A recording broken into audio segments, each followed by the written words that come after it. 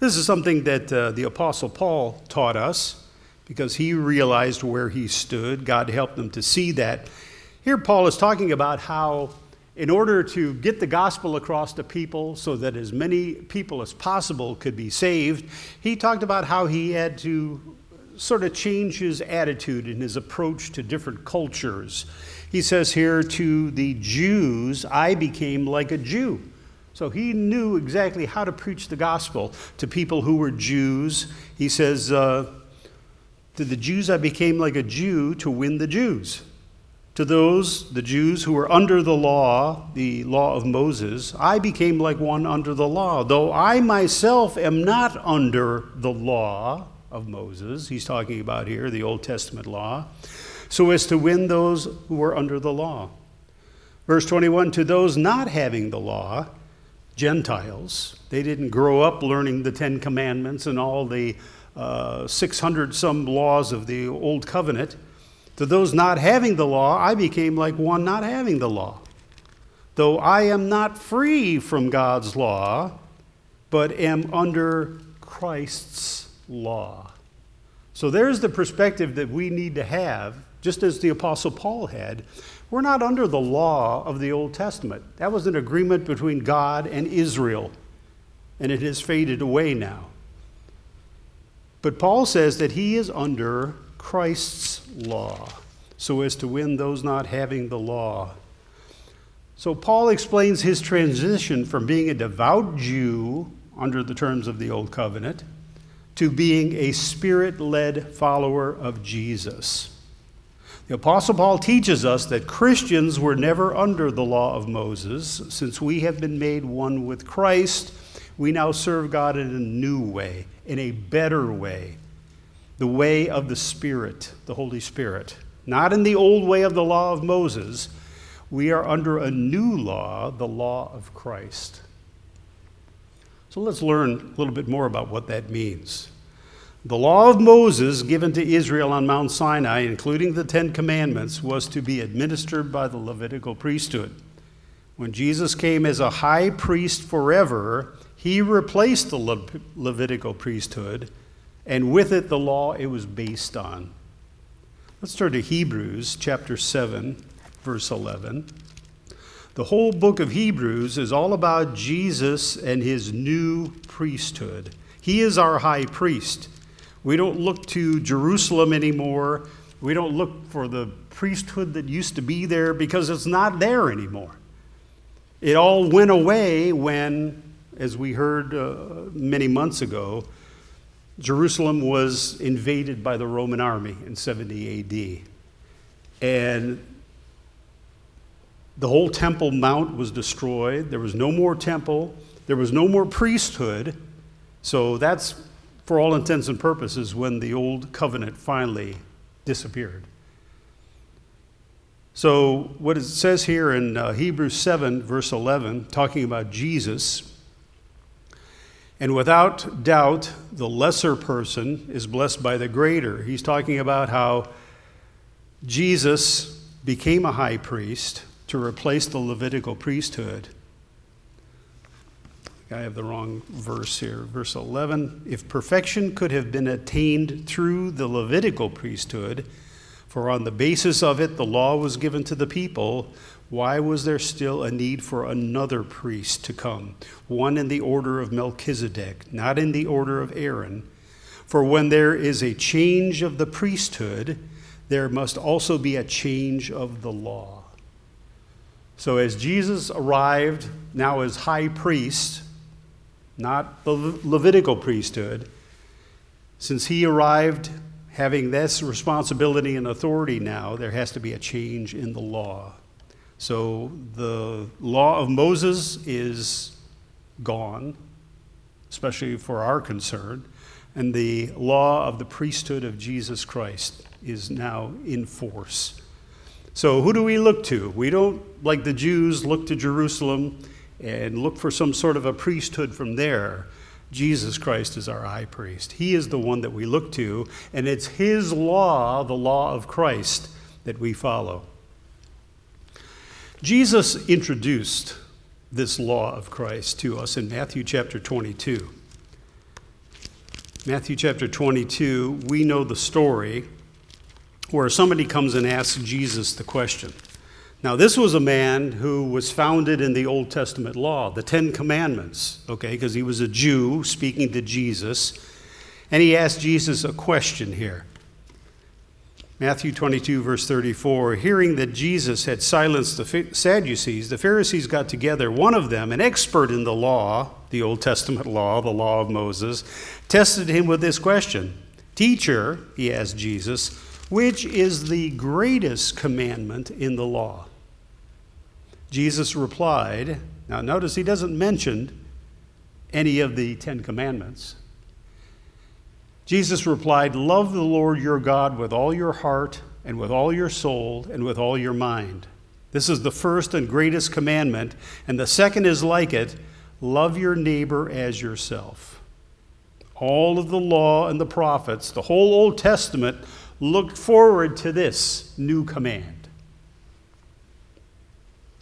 All the law and prophets hang on these two commandments. So he's introducing the law of Christ. So our job as believers now is not to look back to the Old Testament and all the laws and rules and regulations and try to live by them. It's already been proven that you can't live by them. That's the whole history of Israel.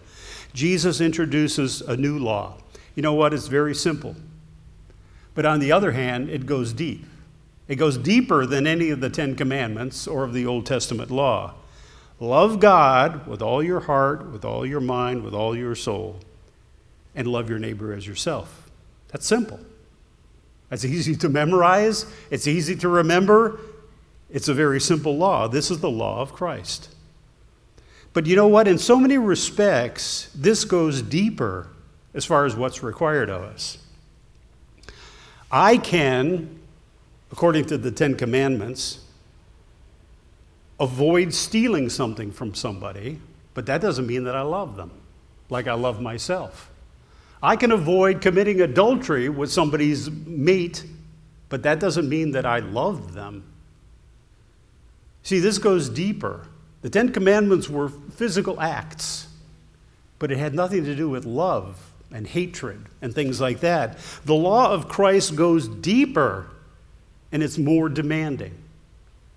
But as I'm going to show you, we can obey it because we're not obeying it on our own. The only way you can obey the law of Christ is with help from God. The law of Christ is meant for somebody who has the Holy Spirit in them. That's the only way you can obey the law of Christ. That's the only way that you can love God with all your heart, soul, and mind and love your neighbor as yourself. You have the God of love dwelling in you. That's the only way it can be accomplished. Now, I can go back to the Old Testament days and avoid killing someone and avoid stealing from someone and all of these things, but that doesn't mean that I love them. It doesn't mean that I love God or that I love my neighbor. The law of Christ goes much deeper and it's much more demanding, and the only way you can keep it is if you have the Holy Spirit in you. That's how we obey the law of Christ. We've got the Holy Spirit in us, guiding us along the way. Are we going to make mistakes? Sure, we're going to make mistakes. But every day, the longer we're Christians, the more the Holy Spirit is in us and working with us and directing us in the right way. Sometimes that little voice in our heads saying, you really shouldn't do that because that's not pleasing to God.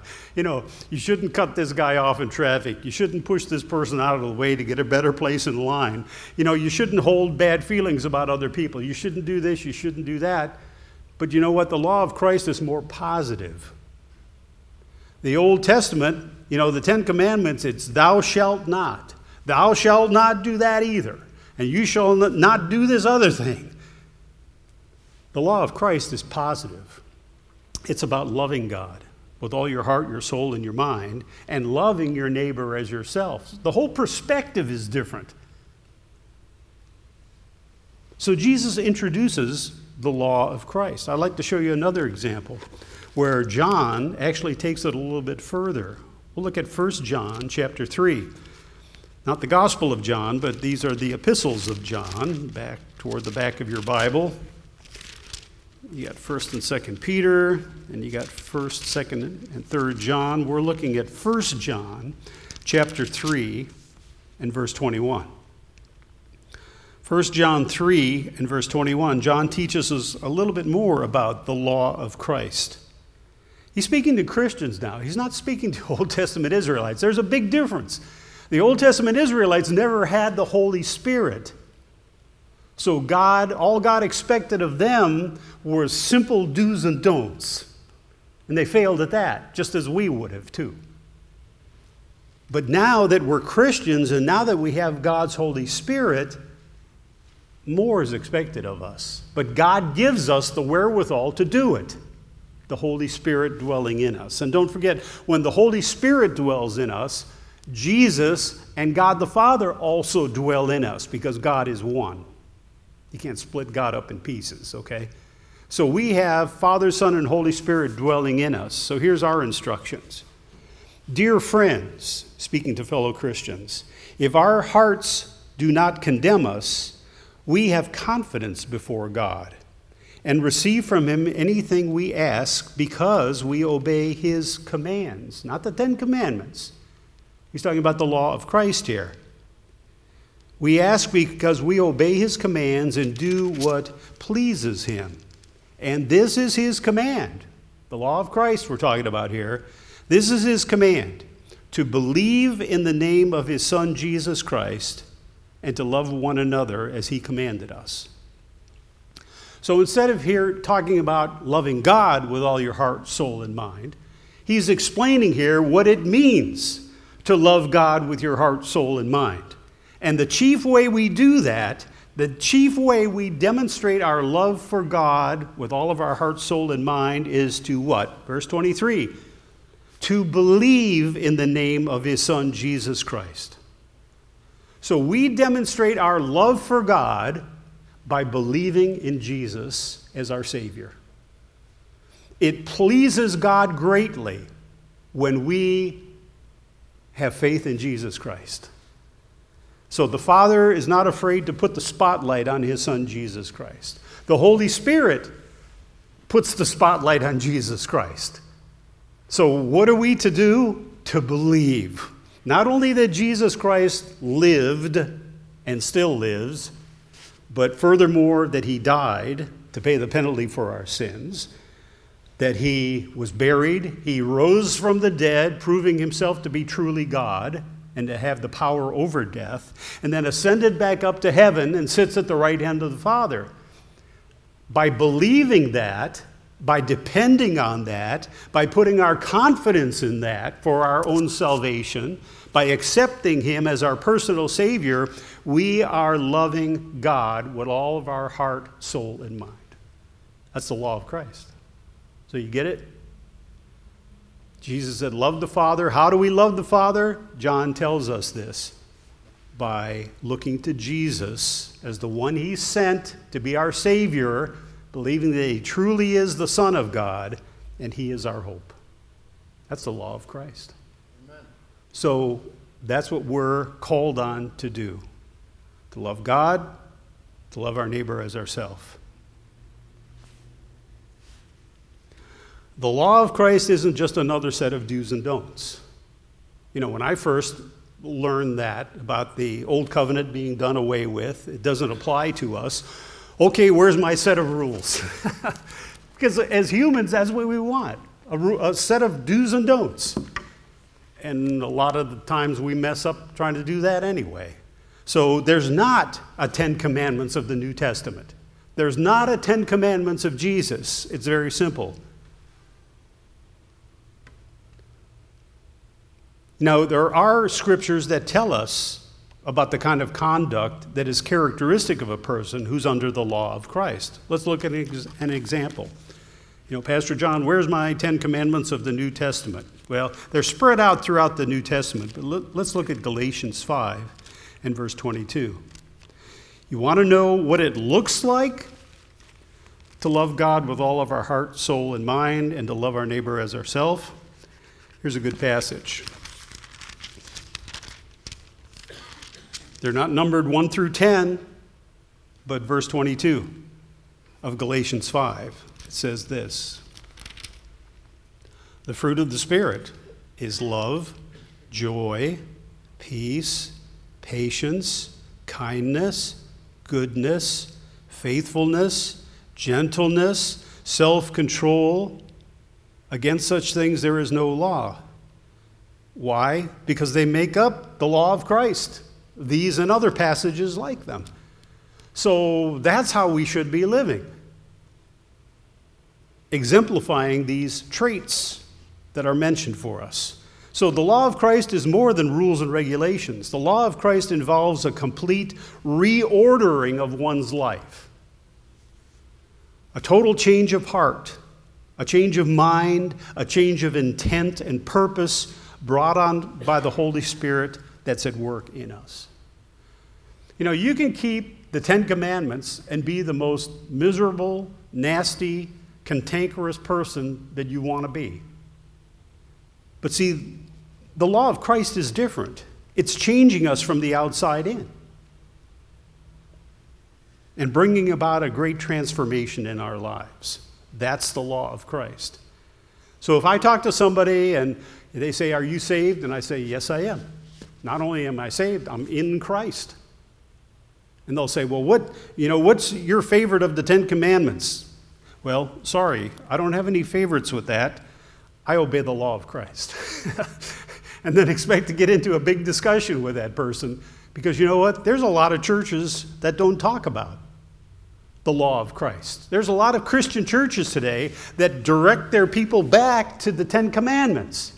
And the 10 Commandments were a very basic law. It was the law of God indeed, but it was a law for people who didn't have the Holy Spirit. And you can kind of force yourself to obey those 10 Commandments from time to time and, pick out one that you would work on for a month or a year and then try to move on to the next one. But it's not really changing you.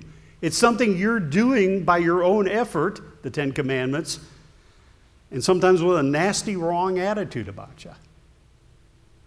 That's not what God is working in our lives today as His sons and daughters. Look at another verse here in Romans chapter 10, verse 4. Romans 10, verse 4. As far as the Old Testament law is concerned, I said it was just temporary.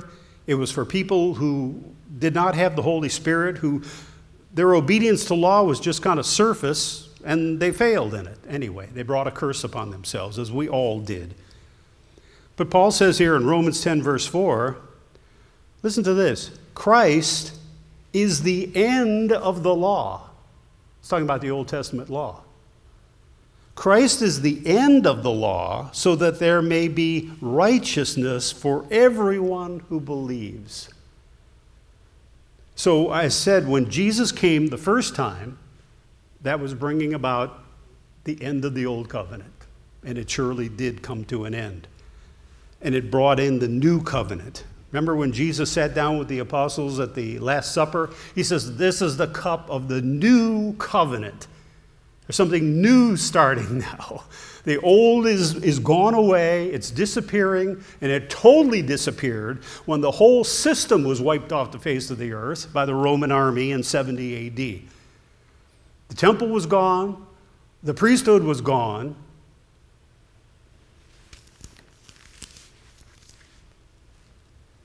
So Paul says here, Christ is the end of the law. That Old Testament law doesn't apply to us anymore. It's a new law. And notice, the Old Testament law was just for ancient Israel.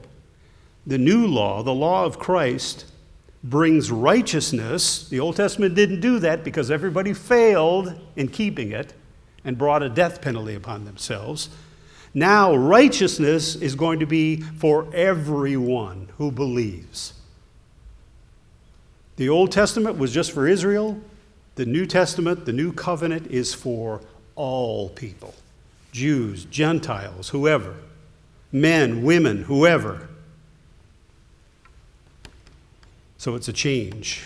The Old Covenant law was temporary. This law is permanent. And it's for all people. That's why the law had to change. But the good news is God gives you the wherewithal, the indwelling of the Holy Spirit, to accomplish this. And we're all growing in our love for God and the love for our fellow man. And just as he said, Christianity, what's that about? It's about looking at people, feeling for people, what they're going through in their life, trying to be there for a word of encouragement or whatever kind of help. That's loving your neighbor as yourself. And it's not just restaurants, it's the people you work with, everybody you know. The law of Christ can be summarized this way. Love the Lord your God with all your heart, soul, and mind. And the best way to love God is putting your faith in Jesus Christ, his Son. And also we should love our neighbor as ourselves.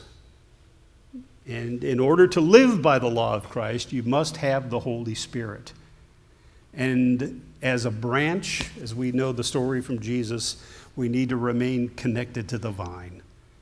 It is impossible to live this life obeying the law of Christ on your own. That's why God never gave anything like that to ancient Israel. It was simple do's and don'ts. Don't steal, don't murder, don't use God's name in vain. But God is now changing us totally. And he gives us the wherewithal to obey it.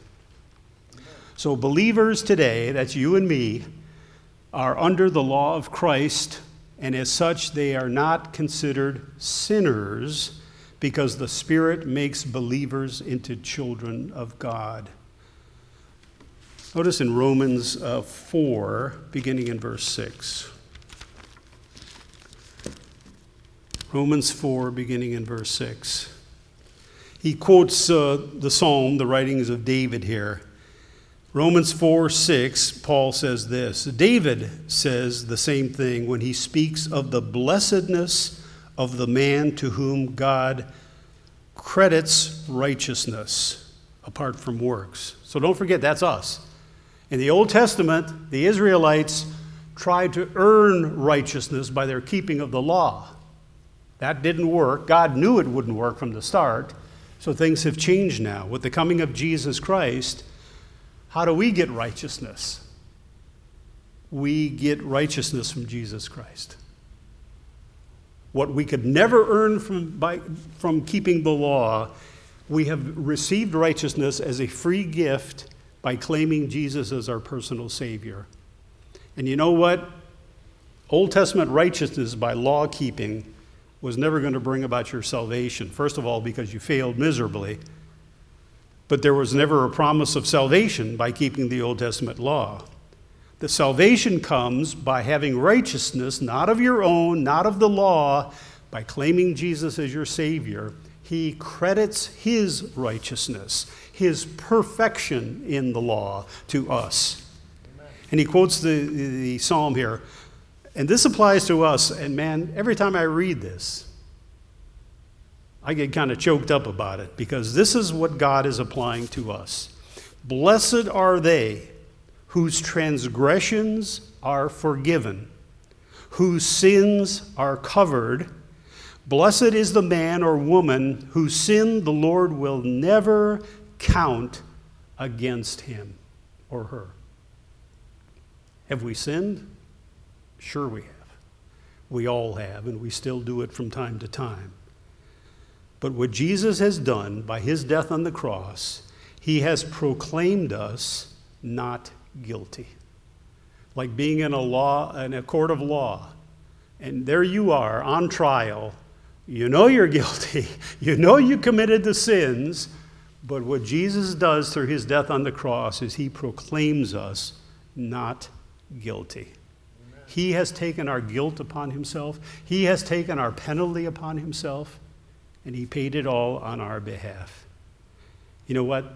That's why they call it good news. Gospel means good news. And it is really good news for each and every one of us. And you know what? It's also good news for every person on earth who has ever lived. Amen. The problem is they don't believe it. But it's true. This is what we believe. This is the role Jesus has played in each of our lives. And a lot of people say, that can't be true. we got to pay something. We got to obey. We got to somehow earn our righteousness, by doing good things. And no, you can never have the righteousness necessary for salvation. It has to be Jesus' righteousness. That's the only righteousness that'll get you saved. And still people think that when Jesus returns, they're going to set up the scales. They're going to put your good deeds on one end and your sins on the other end, with the hopes that somehow it's going to balance out in your favor. That's not how you'll ever get to heaven. And a lot of people are going to come to a rude awakening at the time of the judgment. Because the only way you can get to heaven is by having Jesus' perfect righteousness credited to you. Whatever righteousness you could ever try to muster up by doing good things, it will never get you into heaven. Never. There was a prophet who said, all of our righteousnesses are as filthy rags in the sight of God. That was Isaiah who said that, and it's true. Because nothing you can ever do can get you eternal life in the kingdom of God. The only thing, and this becomes a stumbling block for a lot of people, the only thing that will get you there is Jesus' righteousness. And you've got to claim that righteousness. You've got to humble yourself, repent, admit you're a sinner, and ask Jesus to be your Savior. So, how can God count us righteous if we still sin? They think, surely I must stop sinning before God can count me righteous. The reality is that we are all pitiful, wretched, and hopeless sinners without God. Only God can make us righteous, and He loves us so much that He took steps to do just that. He does it because He is good.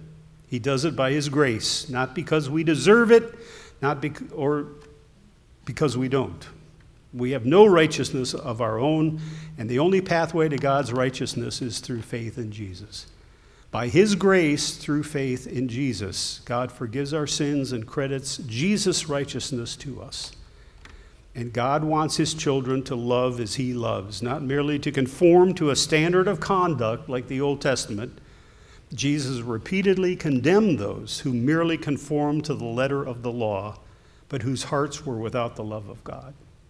Remember, He said, your righteousness must exceed the righteousnesses of the Pharisees. And they were the ones who tried to do everything perfectly, according to the law. But you got to have Jesus' righteousness to make it. The law of Moses must step aside to make room for the new way of the Spirit, the way of the law of Christ. So you get that? I hopefully made it clear enough. If somebody says to me, what is your basis for being good as a Christian? I'm not going to bring up the Ten Commandments, because those have been superseded by something greater, something that is God's law, the law of the new covenant, the law of Christ. That's what we're to live by. Amen. And you know what? God is not going to bring back the old covenant. Let me just take a few minutes to say this. There are some Christians that I've talked to who said, you got to send a lot of money into Israel today. And I'm not against the Israelites in any way. God loves the Israelites, we do too. But they think that somehow we've got to build a new temple in Jerusalem. So you got to send in your donations. A lot of Christian churches talk a lot about, how Jesus is going to return to His temple. And so we got to build this new temple in Jerusalem and start the Levites again and start the sacrifices again. That couldn't be more wrong or far from the truth. The temple Jesus is going to return to is the church. He told us we are the temple of God. Amen. That's the temple He's going to return to. And God's purpose is not to reinstate the old covenant along with priests and sacrifices. God is not going back to that. And I've talked to some Christians who say, well, we got to teach all these non-believers what Jesus' sacrifice means, and they got to start sacrificing some of their own animals. And, God is not going back to that. The old covenant is gone. The new covenant has been established. The Levitical priesthood is gone. God's not going to reinstate it. Some people might try to do it on their own, but it's not of God. There's a new covenant we're living under. It's based on the law of Christ. We look to him as our Savior. His sacrifice on the cross was once for all the human race, okay? So God is not going to take us back by the hand and try to make us Jews again, conforming to the old covenant 613 laws. Those are gone. God is sticking with the new covenant. He's sticking with Jesus Christ as the high priest, and Jesus Christ does not require animal sacrifices. Amen. He requires the sacrifice of a broken heart, a repentant spirit. We're to be living sacrifices. We're not going to be killing dead animals or killing animals anymore.